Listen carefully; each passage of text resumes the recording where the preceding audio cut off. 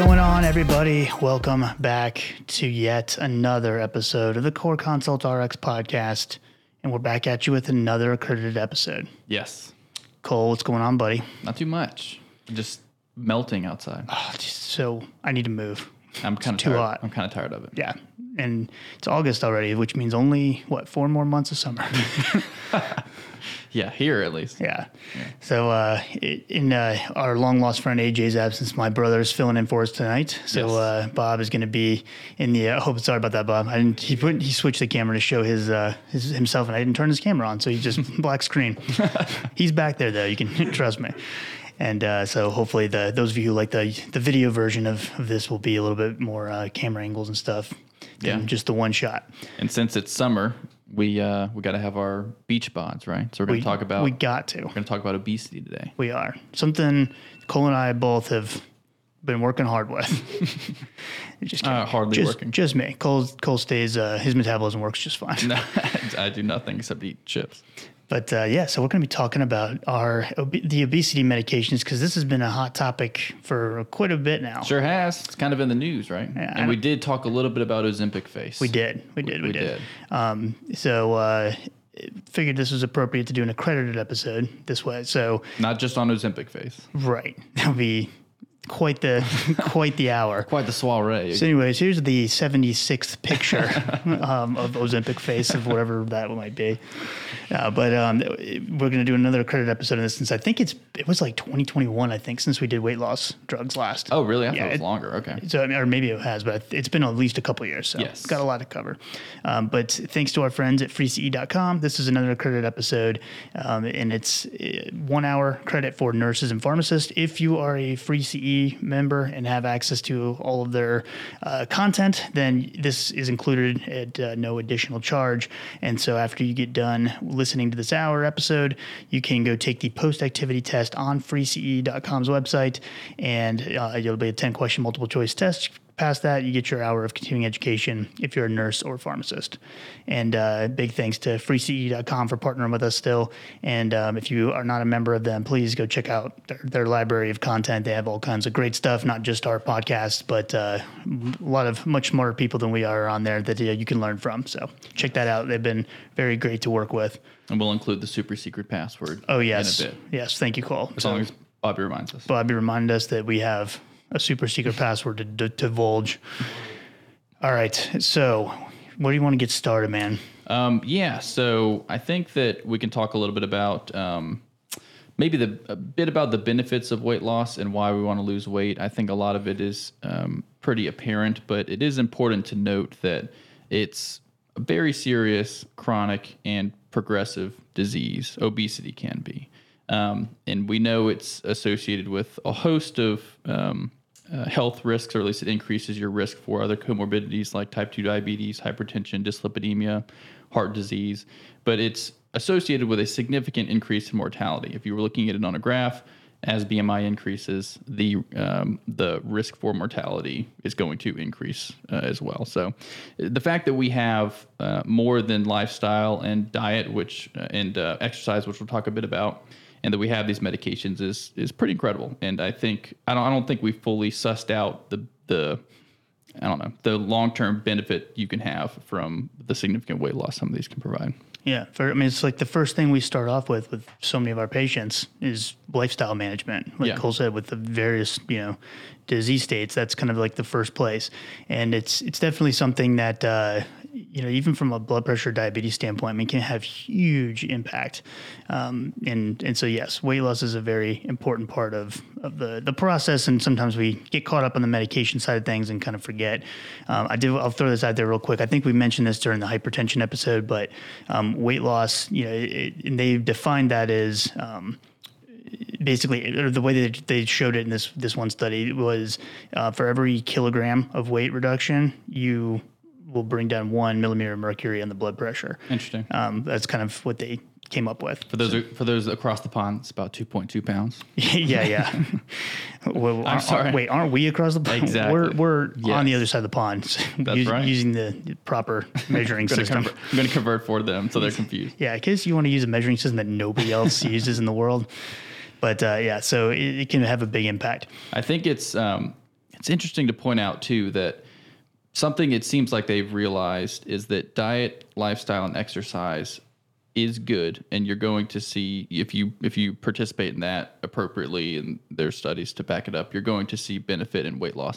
It is incredibly hard to maintain that weight loss over time, and they kind of describe a phenomenon where it seems that people have kind of a set point is how they reference it, or kind of a baseline for adipose tissue mass, and if you use lifestyle and exercise to decrease that, the body, especially if you don't continue that significantly, the body's going to want to get back to that set point. And I before I even kind of read into this I had heard anecdotally a number of people in my family, patients, kind of describe that phenomenon. It's like I try really hard and I get to this point, and then if I lapse at all, I go straight back to where I was.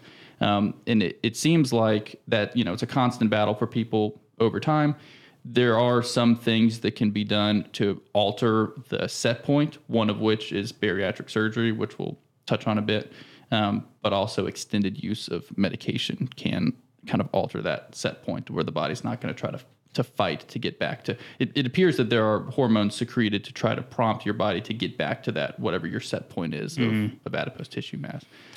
So it's sad because it almost feels like you're fighting a losing battle if you can't stay consistent with something like literally throughout your entire life. Yeah. And, there's genetic components to that and other things as well. So it's definitely, plus just the metabolic issues that can occur from long-term, obesity and just that dysregulation of glucose and, lipids and everything else, all kind of, once that system is out of balance, it can be hard to lose weight just because of the imbalance in your metabolic system. Right. But, we'll touch on several different things that will help with that issue and a roundabout way to not just decreasing calories necessarily. But let's talk real quick about some classifications, because I think this has changed a little bit. I can't remember what year this actually changed. Mm-hmm. I'm sure a simple Google search would tell me, but because when we were in school, it was the morbid obesity. Yeah. It was like kind of the classification, which I'm not someone that would ever think twice about like a term. I'm too oblivious to like think that that could be offensive. Right. But I will say, the morbid obesity, I've always had a huge issue like writing that on someone's chart. Even when I was like first graduating, so like I don't want to put morbidly obese like on someone's chart. It's kind of morbid, isn't it? Yeah, it's not. It doesn't look good. So I actually like this new classification quite a bit because we're all familiar with BMI. Normal BMI is considered to be like 18.5 up to 24.9 kilograms per meter squared, and overweight is considered 25 to 29.9 kilograms per meter squared. And it tends to be a little bit lower for like patients of Asian descent, things like that. But historically, that's what it's 25 to 29.9 is considered overweight. Obesity has three different subgroups or subtypes now, if you will. And so 30 to 34.9 kilograms per meter squared is class 1, 35 to 39.9 class 2, and 40 or greater, you guessed it, class 4. I'm just kidding. No, class 3. And so that when you have someone on this chart and you're documenting, you can put obesity class 2 or whatever, and that tells you which range their BMI is in without having to put some potentially offensive thing on their chart. But typically speaking, when you're looking at someone's BMI, that's also, it can be a little misleading as well, because not all of us have the same composition, or at least the same distribution, phonetic distribution, or not phonetic. What's the word I'm looking for? Phenotypic. Yeah. Phonetics, like the sound you pronounce words or how they sound or something, right? But if you look at someone in the NFL who's got a six pack and they're 250 pounds of solid muscle, their BMI actually might end up being high if they're not super tall, right? But they're not obese, and so BMI is definitely an imperfect measure. No, I think that's important to point out, because it is not like, if you call somebody overweight in a social setting, you're saying that they are physically, they appear overweight, and maybe you're making some subjective comment about how you view them, right? Mm-hmm. When it's put in a medical sense, these stratifications have been created based on an evidence-based increased risk of cardiometabolic issues. So there are studies that say if your BMI is 25 to 29, you're at a higher risk of cardiometabolic issues than somebody with a BMI of 18 to 25. They're not making a comment on your appearance by saying that you're overweight or by saying that you're obese. That's a subjective social construct. They're just saying that based on what we know, there's a higher likelihood that you might have poor outcomes as you get into overweight, class 1, class 2, class 3 obesity. Mm-hmm. So you all have probably had people who went to the doctor's office and my doctor said I was overweight, even though might be at a weight that you were comfortable with. It's an objective measure of increased risk based on that chart. Yes. And I do wish that I wish there was a better, just as simple but better way of like truly reporting that versus just this old school method. But what are you gonna do? Yeah. I don't know how to invent one, so what am I complaining about? Yes, so medication is definitely a big part of the treatment options now for being overweight or obesity. And I think that's kind of, I mean, the medications, have been medications available, but this is kind of like a new frontier of there's been medications that actually work. On and off the market for a long time, 50, 60 years. And you might remember some of the ones from the 90s and 2000s, like the ephedrins and things that ended up being removed from the market because they were dangerous and increased. Fen or something? Yes, fen or something like that increased, cardiovascular issues and stuff like that. So, I always use caution. And in general, if it's a supplement over the counter that's not FDA approved, that is marketed for weight loss, I would shy away from that.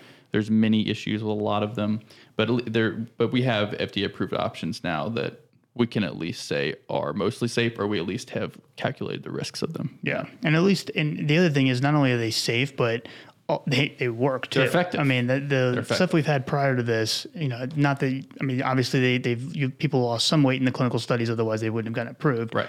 But it was definitely nothing that would be considered like impressive. It was the best they had at the time with a good safety profile. Yeah. And now we got much better drugs that we think still carry probably even better safety profile. Yeah. But, we'll get into it. We shall. So that being said, you want to start with Orlistat? Yeah, I knew you were going to. Favorite? Are you going to be able to get through this without? Yes. Okay. I'm so much more mature than I was 6 years ago. That's true. For those of you guys who don't remember episode like 13 or something. Oh, yeah. We had a moment of extreme immaturity where we both cracked up laughing because you said something like fatty poo. Instead of fatty stool, you said fatty poo. I think I was trying to describe. Yeah, I was trying to describe like a oily stool or something like that. And I ended up saying fatty poo. Yeah, and it totally derailed everything for like a good. And I could not get couldn't get back on track. You were laughing. You know what we didn't do though? What we didn't do? Go back and re-record and edit it. We just sure didn't. It that way. I thought it was hilarious. Not only that, I clipped that and turned it into a TikTok and an Instagram reel later on. So yes, there's and I think I even added a Winnie the Pooh like dancing GIF on top of it. And Very nice. Yeah, I thought that was really clever on my part. So the infamous fatty poo was in reference to Orlistat, which is a medication that is FDA approved for weight loss by reducing absorption of fat by inhibiting gastric and pancreatic lipases. And part of the side effects or the result of that is you can end up with oily stools, loose stools, flatulence, fecal urgency, or incontinence. And it's very dependent on the fat content of the meal that you eat. It also reduces the absorption of fat-soluble vitamins, which can be troublesome in some instances, like A, D, E, and K. But it's 120 milligrams 3 times a day during or up to an hour after meals. So pretty much every time you eat, you have to you have to have this with you, and you have to remember to take it, and you might have some unfortunate side effects related to your stools. Some unfortunate side effects. Yeah. I'm pretty sure because it was over the counter as well. Like I think it was like the Ali pill. Yeah. I don't even know if that's it's probably still out there maybe. But I remember it would sit on the shelf with a thick layer of dust on the top, but it was always there. So it was there, right beside the insulin pen needles and things like that, and the Sudafed, sitting right there. Yeah. So I want to say it was either on the packaging. I saw it on the over-the-counter version, or maybe I saw it on a pack. I don't know, but I saw this somewhere that actually was recommending to consumers to wear like dark colored clothes out in the public. And I was like, I feel like we have way too much accepted the fact that there's going to be fecal incontinence in the situation, and we're just okay with that. There's not too many instances where I would be okay with fecal incontinence, or that anybody is. There's very few. The only one that I can think of is like the marathoners, Even that, you can't stop. Oh, but they do, I know they do. I've seen the pictures, but you can't stop running a marathon for 2 minutes. Listen, if you're setting records, I guess, but then you're on ESPN's cover with. I know. I actually the whole situation going down. See a picture of a guy today. I don't know why that popped up on my feed. Maybe it's because it knew that I was the algorithm. Knows what you want to see. I was looking into weight loss drugs today. But as far as how well it works, about 35 to 54% of patients taking the prescription strength product had at least a 5% weight loss after a year. 16 to 25% attained at least a 10% weight loss. So about a quarter to 15% of patients up to a 10% weight loss, which is not bad, but we'll see that we have some much more effective options that we're about to talk about. Yeah. I mean, an average of 5% weight loss after an entire year of therapy, I think used to get people excited, but now it's like a joke compared to the newest stuff. It's not great. If you achieve 10%, good for you, but only 1 in 4, 1 in 5 are going to do that. Yeah. So the other kind of old school medication we actually mentioned, at least part of one of the drugs already, was phentermine. So that was one of the ingredients in fen-phen. But phentermine, and there's also another stimulant called phentermetazine that are both stimulants that are utilized in the setting of weight loss because they obviously reduce appetite, just like most other stimulants would. It's kind of interesting that I'm assuming just because of the abuse risk or whatever, but I always kind of anticipated Vyvanse or something like that being looked at for weight loss, because they've used Vyvanse as approved for binge eating, but not for like overall weight loss, which is probably a good thing. But I mean, I guess it has potential for abuse in other ways. Phentermine has potential for abuse. Sure, anything that's a stimulant probably would. But I guess with eating disorders and things of that nature. But that's true. That's a good point. But the phentermine by itself, does offer a little bit of weight loss, but there's all the cardiovascular risks associated with increased blood pressure, heart rate, things like that. So you do have to be aware of that. And they also have combined it with an extended release formulation of topiramate under the brand name Qsymia. And so mechanistically, we do know that topiramate also decreases appetite, just like a stimulant would. In fact, that's one of the only anti-epileptics I think that I can think of that is weight loss is listed as a side effect versus weight gain, right? There are a couple others that at least might be more weight neutral, but yes, a lot of the epilepsy drugs will cause weight gain.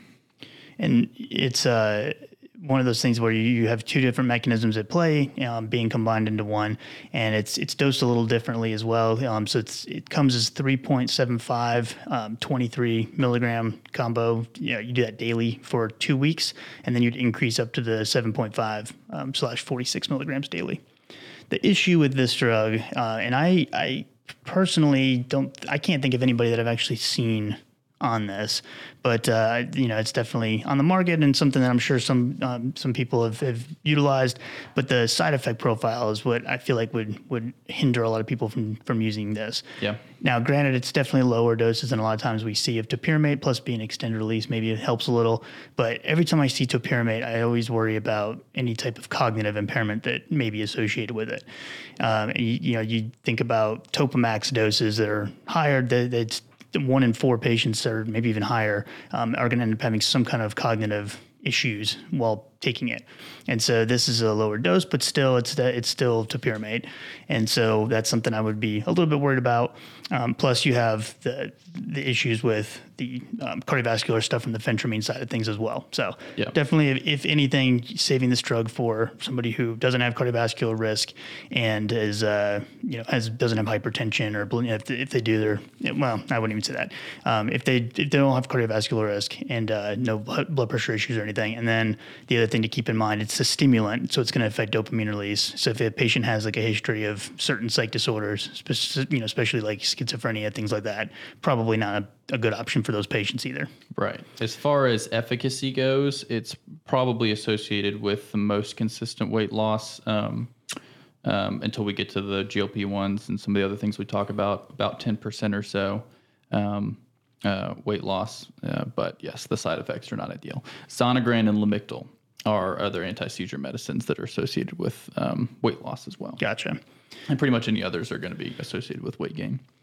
And the other thing to keep in mind too, one more thing about the Qsymia combo is that if the patient is of childbearing age, make sure that you get a negative pregnancy test before initiating the medication. And then there's a REMS program associated with it, and I believe you have to get monthly pregnancy tests to show that there's no risk of fetal toxicity. Yeah. So something else to keep in mind, because this is something that obviously could be utilized by patients of any age adult technically. So right. Always remind patients about that. So another option, which is a combination, is bupropion and naltrexone, branded as Contrave. And, we've mentioned bupropion before when we talk about depression, major depression, and other antidepressants, because most antidepressants are associated with weight gain, and bupropion just happens to be one that's weight neutral, or you could see some weight loss, which is why it's used here. So it's a reuptake inhibitor of dopamine and norepinephrine. And then it's combined with naltrexone, which is, of course, an opioid antagonist. As far as the dosing, it's kind of a titration. It's escalated at weekly intervals by 1 tablet a day. It has 8 milligrams of naltrexone and 90 milligrams of bupropion, which is a bit lower than we usually see for major depression. That's usually 150 to 300 milligrams. And then I think the Zyban for smoking cessation is like 100 milligram tablet or something like that. I think Zyban's 150. It's 150 Yeah. too. I swear there's 100 milligram. There is regular strength bupropion. As 100 milligram. I think so, tablet. yeah. So I think it's available in 100, 150, and then you'll also see it prescribed up to 300. And I think I've seen higher too. Are you talking about Contrave or what? Wellbutrin. Yeah, so the bupropion XL, the 450 milligrams is the max. Yes. But yeah, a little lower in as far as how it's combined in Contrave, but it increases over time. So the target dose is 2 tablets twice a day. And it's, I think, more well tolerated than the Qsymia. Nausea, constipation, some non-specific headache and dizziness and stuff like that. But for the most part, it's better tolerated. And we, like Cole said, we've kind of associated bupropion with weight loss already. But what I kind of thought was interesting was the choice of combination with this drug. So naltrexone is the opioid antagonist that we typically only think of in an opioid overdose situation, or at least having on standby in case of an overdose. But in this case, it's actually working as to block a certain negative feedback loop. So we've probably mentioned, I know we have mentioned at least during like GLP-1 episodes and stuff like that, where we've talked about the POMC cells, or at least the neurons. So pro-opioid melanocortin neurons. They're basically found in the arcuate nucleus of the hypothalamus, and they are going to produce melanocyte stimulating hormone, or alpha MSH, you may see it abbreviated as well as beta endorphin, which is just an endogenous opioid. So the alpha MSH activates the specific receptor, the melanocortin 4 receptor, which is, we know, will lead to decreased food intake, increased energy expenditure, and therefore weight loss. The issue is, and that's coming from the bupropion side of things, and so beta endorphin will reduce the activity of those POMC cells that are producing that MSH or alpha MSH.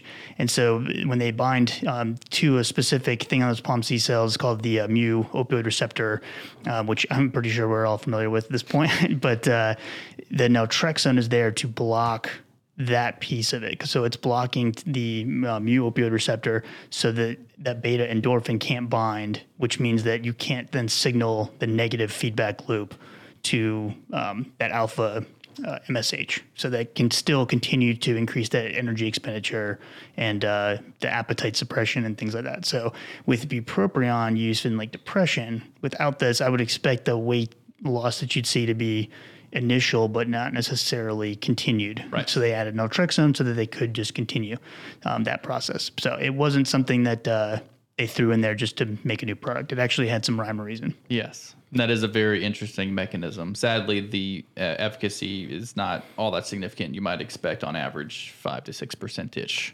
of weight loss. Yeah. And they did prove in some studies that the combo does enhance the effects of that POMC signaling more than either of the drugs alone. Right. So that's good. Right. So yeah, Contrave, I feel like that's definitely the one that I've seen more Yes. than others. Probably because of its tolerability. Yeah, definitely. Versus its efficacy. So I guess maybe some things to consider would be like insomnia, which isn't usually as big of a concern as we once thought. But since it's not the extended release necessarily version, and you're doing it twice a day, may potentially. I saw it prescribed pretty regularly, but I'd say more often than not, it wasn't affordable. Yeah, they weren't able to get it covered. Definitely pricey. And I think especially with the new drugs, out that have a lot better weight loss, I feel like if the insurance company, if I was an insurance company, I'd want to pay for one of those way quicker than I would something like Contract. I don't know how much naltrexone is by itself, but I imagine you could create the combo if you wanted to. I don't know. I don't really know of an oral naltrexone because they have the one that's mixed with buprenorphine is a abuse deterrent. I guess it may not be available. I don't know that I can think or of. Or maybe they may have. That's maybe how they got the drug patented. Maybe they came up. This is completely us just making stuff up right now. So please don't write any of this down. But I'm wondering if it has to do with mechanistically making it more bioavailable or formulation wise making it more bioavailable or something. Mm-hmm. Maybe that's why. Possibly. I don't know. We'll probably look that up later. But I like you guys to feel like you're learning right along with us during the episode. You're in our brains. This is the nightmare that it is. But so pretty unique mechanism though. What do we got next? I guess we're going to move on to some of the heavy hitters, or at least the class of heavy hitters. Actually, let me jump in real quick then before we do that, and I'll do one other random drug, and then we'll jump in the heavy hitters since a lot of those are all related. Sure. You want to do the password before we get into those heavy hitters? We should, and we're actually not quite at halfway, so this is going to throw the people off who think they have our system. They can't skip the 30 minutes and find it. It's at 27 minutes probably. So yes, we are going to be doing the password BMI23. We're really milking that 23 thing to death. BMI23. But yes, that is the password. I guess I didn't think about that people will be listening to this in 24 and 25.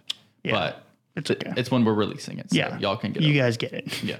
So yes, BMI23, freece.com. Click on, go to their home page, click on Learn, and you'll see podcasts, and a whole plethora of episodes are available now. A whole bunch. All right, so let's talk about one other medication before we jump into our GLP-1s that we know and love. Let's talk about our PCSK. Medication interacts with PCSK1, which I never even heard. PCSK9 is always the one I guess there was 8 others, but we didn't know anything about it. We didn't know. We should have probably assumed that was the case. But the drug is called setmelanotide. And it's a sub-Q injection. It's given daily, which that part of it's not great. But it's interesting because it's actually indicated only for patients who have obesity that is directly due to an issue with either the PCSK1 or leptin receptor deficiencies. So either of those three, and you have to confirm that with genetic testing. So I after I was kind of reading through that, I'm very curious to see how many patients who have actually gone for for weight loss. Is this available? The drug? Yeah. Yeah. Interesting. Yeah. I'm like, who actually is checking for? I know. And now it's got me wondering. I'm wondering how expensive it would be to test for those genetic factors, because that would sure shed some light on a situation for people if they know that they actually have a genetic predisposition to certain receptors and things being hypofunctioning or whatever. So, I think this is definitely one that's kind of interesting. The warnings associated with it can cause new or worsened depression and even suicidal ideation. So I imagine the suicidal ideation is kind of along the same lines of patients who have depression that you're studying in clinical trials where you can't definitively say, but there have definitely been case reports of new depression, so not without a history of it. And so that's something that definitely be aware of, and especially maybe use a little caution in patients who do have a history of depression or uncontrolled depression. But it also has been known to cause disturbances in sexual arousal and increased skin hyperpigmentation. So it's got some really random side effects. It's very strange. If the patient does start this medication, again, after you've confirmed genetic testing, because those are the rules, you have to discontinue, or you should discontinue therapy if 5% weight loss from the patient's baseline has not been achieved after 12 to 16 weeks. So that part of it's interesting because that's kind of a quick, result to see that fast. Right. I guess that's where the genetic piece comes in. It's important to note, actually, we didn't mention this, but when are these medications in general indicated? And so they're indicated for obesity, and we said obesity is BMI greater than 30. But there are instances where it can be indicated in overweight individuals who have other comorbidities and haven't achieved a goal weight loss of what is usually 5% over, I'm pretty sure, 5 to 6 weeks, or at least over a relatively short period of time. Then they could be indicated for one of these. Gotcha. So maybe that's where that 5% and the 5 to 6 weeks comes from. Yeah, it is quick. I mean, but if you don't see that drop, then they want you to quit it because it's probably not going to be beneficial to the patient. Yeah. But it is, it's out there. And again, it's made for those patients that have that genetic deficiency in those receptors. Interesting. Well, we have some more commonly, I'd say, prescribed medications. We'll start with what you'll see probably less, which is Saxenda, liraglutide. It's the brand that is approved for, it's the brand of liraglutide that is approved for obesity. Victoza being the one for depression or for diabetes. For diabetes, Victoza being the one approved for diabetes. So it's a GLP-1 agonist. We'll talk throughout the next few drugs about GLP-1, GIP, and that sort of thing. They increase satiety, delay gastric emptying, and that's part of how they're thought to result in weight loss. Initially, it's 0.6 milligrams once a day, increasing by 0.6 milligrams at weekly interval, and the target dose for obesity is 3 milligrams daily, which is higher than the target dose for diabetes. Similar to the drug Mike just talked about, daily injections, not really ideal. There are some adverse effects of GLP-1s to be aware of in general. Nausea, especially at the beginning, is pretty common. Possible vomiting, possible diarrhea or constipation, and dyspepsia as well. And then as far as the efficacy goes, pretty effective compared to most of the other medications we've talked about previously, but definitely not super effective compared to semaglutide. 6 to 7% on average weight loss that you could expect. Did you mention the dosing too? Being higher. The 3 milligrams? Okay, cool. Yeah. I just want to make sure. Yeah. So, yeah, and I think the issue, I feel like with any of the GLP-1s, but especially the liraglutide, is always the GI issues. And at least in my anecdotal experience, I feel like the patients who have had more issues with the GLP-1 side effects, it's been the daily use. Now, you might get a little bit more like injection site reaction with the once weekly versions, but usually the nausea, constipation, those type of things tends to be a little bit more noticeable in the daily use medications, which makes sense. As far as discontinuation, that is the biggest reason. Though, for somebody pursuing medication therapy for weight loss, they might have fair amount of motivation to push through those sorts of things. So, and any of the GLP-1s, whether they're approved for diabetes or weight loss, do carry that box warning for medullary thyroid cancer or multiple endocrine neoplasia type 2. But straight from the commercial. I've watched it a lot. But now I've had patients look up that box warning on Google or whatever and ask about that or bring up, hey, my family. I think somebody in my family had, thyroid cancer. So the key point of that is, especially with, more people seeking these medications out that don't have diabetes now, the box warning is there specifically for medullary thyroid cancer. So of the 4, common types of thyroid cancer, that's the least likely diagnosis that someone would get, the least likely type.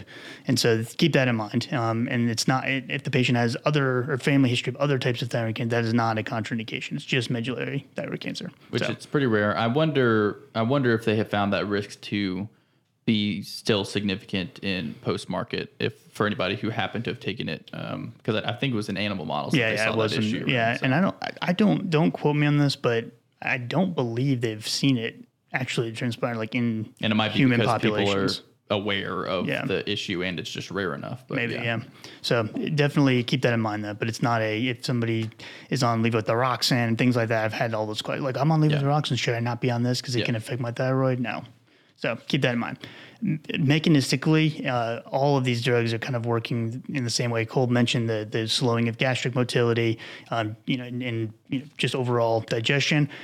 But they also have GLP-1 receptors in the hypothalamus that interact directly with those POMC cells, POMC neurons that are activated and enhanced during when someone's given a GLP-1 receptor antagonist or agonist, and that is also playing a role in appetite and all of that, along with the slowing of the gastromotility. So those POMC neuron firing is kind of a main target of appetite, it seems like, and they also interact with leptin and other things. So it's that whole the POMC, I think, cells are very much at the forefront of a lot to do with weight loss and things. Right. But so very interesting. Liraglutide, definitely, I would say probably not, maybe not definitely, but probably not one you're going to run into nearly as much anymore. Yeah. Every day, and it doesn't give you as much weight loss. No thanks. Right. And yeah, it's still just as expensive. Yeah, which is weird. So why is that? It's got to be tough. Got to be tough to be a sex center rep these days, I'd imagine, right? Yeah, I hope that would be the worst. You get that assignment. I know. You're like, hey, you know how all the drugs coming out are way better? Well, you got to go sell this one. That sucks. So we have what you probably will have heard of the most in the news, which is semaglutide. You would hear it references Ozempic, but the actual branded name for that has the FDA indication for weight loss is Wegovy. Doesn't really matter which one if you're achieving the appropriate doses of the drug and whatnot, but of course is a GLP-1 indicated for the adjunct treatment of obesity, along with diet and exercise in patients who are overweight, so a BMI greater than 27, or obese, BMI greater than 30. So it's dosed once a week, which is much better than Saxenda. And it starts at 0.25 milligrams a week, increases every 4 weeks. There's 0.5 milligrams, 1 milligram, 1.7, up to 2.4 milligrams.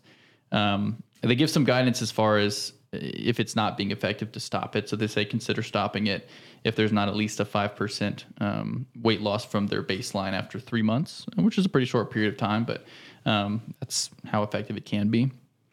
In one of the studies, the Step 1 trial, the average weight loss was 15.3 kilograms, and over 50% of patients had a 15% or more reduction in body weight from baseline over 68 weeks, so about a year and a half or so. It's pretty significant. Yeah, and I think, when that data came out, I feel like people were going nuts over that, which, I feel like that's justified, but... 15.3 kilograms, 30-something pounds. It's a lot. That's a lot of weight. I remember when I saw the Step 4 trial and all those, I was so excited. And then it was short-lived because soon after, we started getting the tirzepatide data. We did. And we've talked about tirzepatide, I think, when we did our injectable diabetes medications episode a while back. But tirzepatide is not just a GLP-1 receptor agonist, but it's actually a dual receptor agonist. So it covers GLP-1 receptor and GIP. So that's the other incretin that we think about when it comes to managing glucose and things.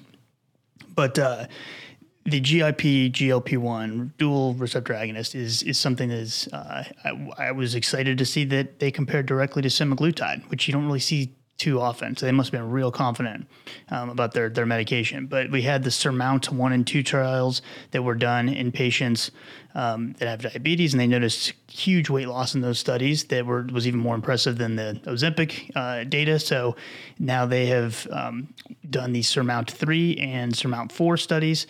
SURMOUNT 3 had 806 patients that were obese or overweight. And if they were in the overweight category, they had to have one or more weight-related comorbidity.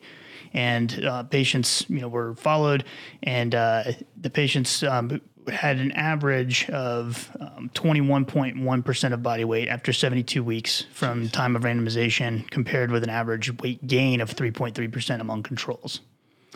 So pretty impressive. Yeah. And the secondary endpoint, get this, second primary endpoint was the second primary endpoint, not the secondary endpoint. I'm going to make sure that's clear, was the percentage of people achieving at least 5% weight loss from the time of randomization. Because remember that, it was it was like 20 something percent. The last study, this one was 94.4% of patients met that. So we just mentioned the reason for discontinuation with semaglutide is if they don't meet the 5% weight loss after a set period of time. 94% of patients met 5% weight loss. At least it was probably a longer period, but yeah. The 5% was with the other drug, though, right? I was talking about with semaglutide. Oh, with semaglutide too. Right. So yes, I'm saying with semaglutide, they say discontinue if you haven't met 5% weight loss in 3 months. But with tirzepatide, they do say that with semaglutide. Mm-hmm. Oh, yeah, I just said it. Oh, I wasn't. I knew they said that with the drug. I was talking about the genetic deficiency. I didn't know that was. Yeah. Same gotcha. with this. Okay, cool. Same so with that makes sense then. But that many patients meet the 5% weight loss with tirzepatide is what I'm saying. Oh, okay, yeah. Significant. Yeah, it's huge. No, that's good. It was a roundabout way of complementing tirzepatide. Oh, cool. I like it too. And then the SURMOUNT-4 trial that they did, actually, I thought this was a good kind of unique way of looking at the study, but they were testing tirzepatide's discontinuation. And so they did a 36-week lead-in period. They had 783 adults, again, obesity or overweight plus comorbidities. And they led to an average weight loss of 21.1% from baseline. It's even quicker than we saw in the previous study. And then they randomized 670 patients to continue weekly tirzepatide for another 52 weeks or to receive placebo injections at that point. So basically them coming off the medication. At the end of 1 year, those who continued tirzepatide had an average additional weight loss of 6.7%, while those who switched to placebo had an average 14.8% weight gain during the 52-week phase. My goodness. So, the placebo-adjusted weight loss with tirzepatide of 21.4% for this phase. So that's still impressive, I guess. I don't know how they calculated that. It is impressive. I think it's notable how much weight was gained when you switched back to placebo. Yeah. Just almost intimating that you need to stay on the drug for a considerable period of time. Well, and I think I think it's a good thing or a good time to bring up. I think the concern with a lot of clinicians with these is, well, you're just going to gain the weight right back. And you see that sometimes in everyday life where patients will lose some weight and, they're all excited about it. But the second they stop the medication, and obviously the appetite comes back. So you're going to be increasing your caloric intake most likely. So that the key is going to still be lifestyle and education around diet, proper diet or balanced diet, exercise. Like those things don't go away. I think that's the super important, I guess, takeaway from the GLP-1s in general is, yes, they work extremely well, especially the GLP-1 GIP, but it's not a replacement. As much as we would love for that to be. Once a week injection is not going to take away the need to go to the gym and eat healthy. It has to go alongside, and there's other benefits you get from exercise, for instance, that you don't get by just taking a drug. Well, and if hopefully those lifestyle changes have taken place while the drug is cutting your appetite, so it's a lot easier to deal with the big change in diet. Right. And then once you come off the drug, hopefully those diet changes have stuck. Easier to form better habits when your cravings aren't as significant. And that's the other thing with those is it does affect. You're probably having more cravings. motivation because you're losing the weight, and so it feels like going to the gym is really working and all that kind of stuff, and a lot easier than the slow grind of diet and exercise. Just exercising. Yeah. So definitely an impressive drug for both, A1C lowering and for weight loss. Very impressive. I imagine it'll probably be FDA approved for just standard weight loss. Yeah. Maybe even this year. I don't know how quickly they're going to get that approved, but maybe this year. If not, definitely next year. So that's a good point that it's not yet. So semaglutide is definitely the most commonly prescribed at the moment, and that's probably for insurance reasons that you could actually. Weight loss drugs in general are a bit challenging to get approved. If you meet all the criteria, you can definitely get them approved. But with tirzepatide being off-label at the moment, they're probably going to push back on it some. But once it's approved, which it surely will be, then it should be easier. Yeah. So tirzepatide, definitely my favorite as far as right now. What's available? But some more data has been published on oral semaglutide, which when you were doing more on the diabetes management side of things, did you ever have much luck seeing people do well I only on had Rybelsus? one patient on it, and it was just because he was like adamantly against injections. But he didn't see like substantial benefit from it. I feel like I've tried the Rybelsus in multiple patients, and I have just never been able to get people to follow the directions of administration or anything like that to actually see some solid benefit from it. So Rybelsus, the oral semaglutide, definitely effective if taken properly for A1C lowering. We didn't really see much weight loss though in the clinical studies that first got the drug approved. And typically, we 3, 7, and 3, 7, and 14 milligrams of the dosing for oral semaglutide. Well, they have now studied it in higher doses up to 50 milligrams. Which, yes, I feel like that. I mean, I had people complaining about throwing up after 7 milligrams. And you're like, you're going to give people 50? That sounds terrible. It does. But the Oasis and the Pioneer Plus studies were published, and they both used the higher doses. In those studies, they definitely saw a more impressive weight loss than with the original Pioneer studies. And so this is definitely a little bit more, I guess, encourageable or encouraging, not encourageable. And not incorrigible. Yeah, I can't. Encouraging. Can't talk. It's more encouraging to see, I guess, the weight loss is there, but it may be just because their stomach is so nauseous they can't eat anything. But it's the same kind of issue that is still going to arise with the administration of the drug. It has to be taken first thing in the morning before any food or beverage is consumed. First thing in the morning, empty stomach, and then you have to eat about 30 minutes later. And when you take the medication, you can only have it with up to a max of 120 mLs of water, 4 ounces. So it's like you have all these like different things you have to monitor. And I remember one patient in particular, I always think about it, that I spent like a good bit of time educating on the process. And literally 3 weeks later, I brought him back to clinic, see how he was able to see if it even just started the process of adjusting. Zero change. Yeah. And I asked him how he's taking it. He goes, I just take it with all my other meds in the morning. Like just completely like, why? Why wouldn't I do that? I was like, we spent at least 10 minutes talking about this last time.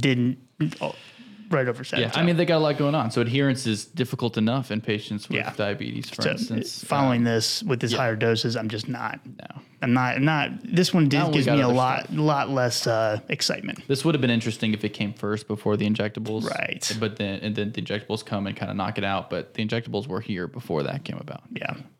There is just so you guys know too, there's another oral GLP-1 receptor in the pipeline called, the phase 2 study was just published in New England Journal of Medicine on June 23rd of this year. And it's called orforglipron. And it's being looked at right now specifically for adults with obesity. So it's going to be a GLP-1 that's designed specifically for weight loss, not as a afterthought for a diabetes med. Interesting. But now there might be some market share for that because there might be some people apprehensive about the injections for weight loss. So. Yeah, for sure. I definitely think oral semaglutide will be approved at higher doses for weight loss, and then this one will be approved, I'm sure, within the next couple of years. It is right now doing phase 3 trials. If you want to check it out, it's called the Attain, ATTAIN 2 trial, and it's expected to wrap up sometime in 2025. Interesting. So we'll see. Yeah. So we're getting close. We've got about 10 minutes left, so we'll kind of go through some of the more, I guess, pipeline drugs, because there's some cool stuff on the horizon. I wanted to mention one thing before, just to make sure I have time, because I think it's crazy. So previously, in a previous weight loss episode, we kind of went in depth on the bariatric surgeries and things, so I won't hit that again today. But something I don't think we talked about that exists and is FDA approved that I had literally never heard about for weight loss are the devices. Did you come across this a little bit? Yeah, a little bit. Okay, so one of these is the intragastric balloon system, where they take a saline-filled balloon that they place in the stomach and it basically produces a sensation of satiety, a feeling of fullness, by filling your stomach with a saline-filled balloon. And these aren't for everybody. The indications for each of these is a little bit different. It's usually they need a BMI of 25 to 55, and they need to kind of probably justify that the medications weren't an option or didn't really work, and most insurances don't cover it. But it's an FDA-approved option. So it can be administered endoscopically, or there's other versions that are just swallowed. Like you just swallow the balloon and it sits in your stomach for 6 months and then it's removed. You actually have to remove it. It's removed. Or what I would see is, yes, the Irish see that all 3 are removed endoscopically in 6 months. Okay, because the only one of those I'm like familiar with is that Plenity pill. Because that's like a hydrogel, like something or other. So the hydrogel exists and is a little bit different. But yeah, the hydrogel is like a twice daily kind of pill that you take, and it still takes up room in the stomach. Takes up room in the stomach and kind of like inflates the stomach and intestines to increase satiety, and it's not super effective, like 2% better than placebo. But yes, this is different. It's a literal balloon filled with saline that sits in your stomach just to take up room. If you see the picture of it, it's crazy. Like what? It's nuts. Yeah. Another weird thing is a gastric emptying system, which is pretty much exactly what you would think. It's a gastrostomy tube that's put in place to drain a portion of the stomach contents after every meal. That's FDA approved for weight loss. What? I know. That seems like the worst idea. It's got similar indications as far as BMI, and you of course don't use it in patients with a history of eating disorders. But it's an aspiration system, a gastric emptying aspiration system with a gastrostomy. There's a specific brand called the Aspire Assist, which I don't think is available in the U.S. anymore. So maybe there's none of these that are available in the U.S., but it's a thing that is available. I mean, it requires like surgery then, right, to get it placed? Like Jeez. So this one might not be, none of these might actually be approved in the U.S. anymore, but they are available in places. That's crazy. It's crazy. Don't sign me up for that one. No. I don't want a balloon in my stomach. No. Anyways, I thought it was super interesting. For sure. So no, that's good. So to finish up, we'll touch on some of the drugs in the pipeline and glucagon. We've talked about glucagon as kind of being the opposite of insulin as far as its physiologic purpose and all that. Glucagon receptors are going to be a target of interest in the it's been a target of interest, but for those of you who aren't aren't looking at some of the stuff in pipelines and whatnot, this is probably going to be a new concept, but glucagon receptors activity is definitely something that is important for weight regulation as well as glucose control and all that. I'm actually going to give you a little bit of history thing real quick because this is normally Cole's thing, but I came across this myself and I was like, I've never had a history moment before. I'm impressed. But when they first discovered glucagon, they actually saw it as what they called a toxic fraction that was in the early preparations of insulin, and so they thought it was just some kind of weird impurity. And when they injected somebody with the insulin that had that impurity, their blood glucose just shot up, and some patients even passed away from it. My gosh! And so they ended up calling that impurity a glucose agonist, and so they took the GLUC from glucose and the AGON from agonist and put them together for glucagon. Very clever. Yes. I told Cole before we started recording, I'm like, you could leave me alone for 100 years and there's no way I'm coming up with something that simple as far as the name. But glucagon is definitely an area where they're interested in as far as a target for therapy. And lo and behold, they have a new drug in the pipeline that is a triple agonist. Triple.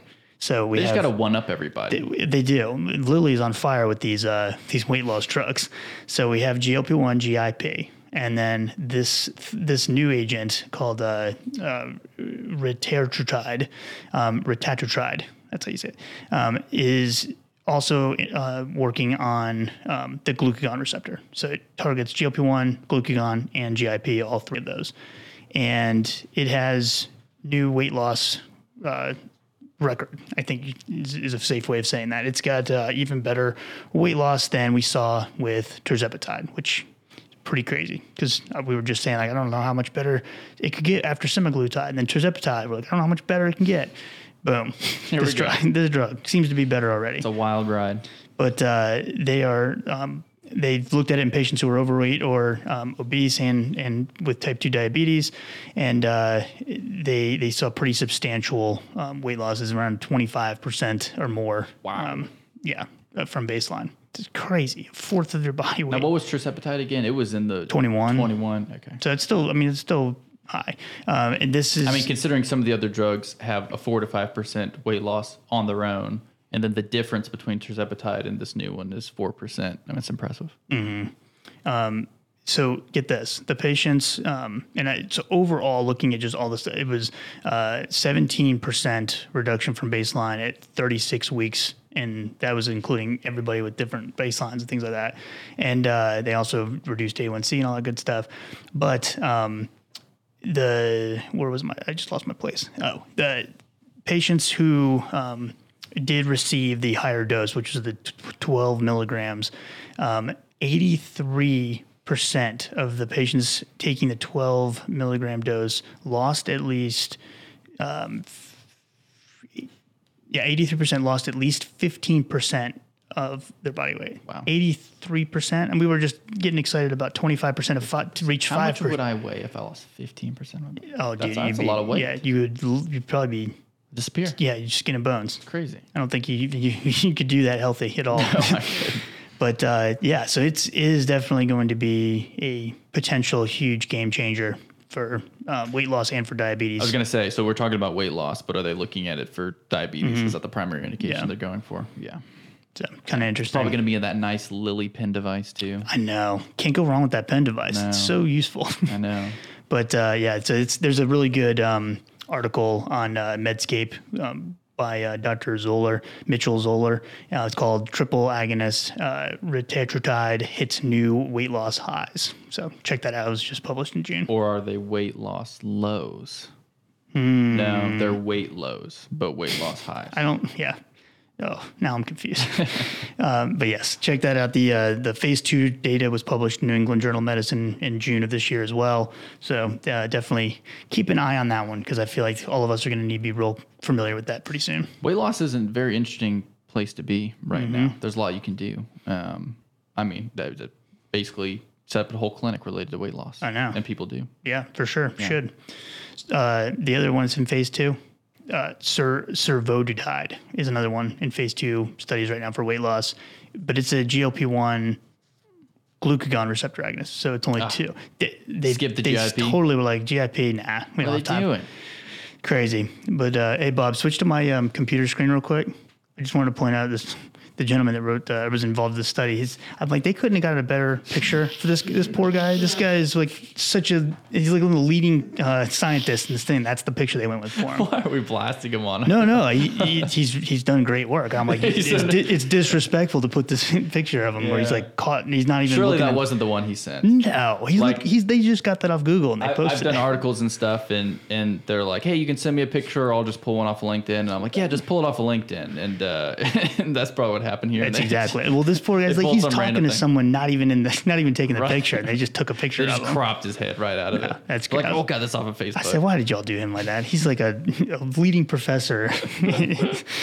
Anyways, I thought that was funny. If that happened to me, I would laugh. So I don't mean that. Yes, I don't mean that ill will towards him. I'm sure he's laughing. Yeah, he maybe have a huge sense of humor. But I thought that was funny. But anyways, another drug in the pipeline. That one, at least the phase 2 study, looks like it's going to have some good weight loss. But it'll be interesting to see where it falls in therapy or its place in therapy with its competitors. But so lots of cool stuff there. There's the last one I'll mention is they are looking at potentially taking T3, like synthetic T3, so like liothyronine that we would use, if you haven't seen our hypothyroidism episode, check that out. But in the past, they've considered looking at that for weight loss, and we know that when thyroid levels are normalized, that patients oftentimes will have their weight, better controlled and things as well. But the issue is with giving synthetic T3 as a weight loss option, you still have all the cardiovascular risks potentially there. So they have apparently taken it and attached it to glucagon so that it only goes to areas, it brings the T3 with it to the areas where those glucagon receptors are, so that the T3 can act in those areas specifically without causing the cardiovascular issues and toxicities and stuff. So I don't know. I don't know much about that one. I just very quickly glanced through it, but I thought that was an interesting mechanism. Yeah, they're getting very creative. Yeah, they are. So lots of cool stuff on the horizon. There's several others that we won't even mention, but just for time's sake. But definitely encourage you to check those out if this is an area of interest, because there's a lot of stuff coming out in the next couple of years. Yeah. But anyways, I think we're out of time, so we'll wrap it up. I hope that was helpful for all of you. And if you do have a free CE membership that's unlimited or the gold platinum membership, then check out this episode on their platform so you can get your 1 hour of continuing education credit. And for those of you who want more review style pharmacotherapy like lectures, check out patreon.com/coreconsultrx. And they have Patreon has all kinds of different PowerPoint slides and lectures on there that you can go through, and it's pretty cheap. So check that out, and it supports the show. And if you have any questions for Cole or myself, make sure you send us an email. You can text us on the phone number in the show notes, or you can reach us on any of the social media platforms. And until then, we'll see you guys on the next episode. Have a good night.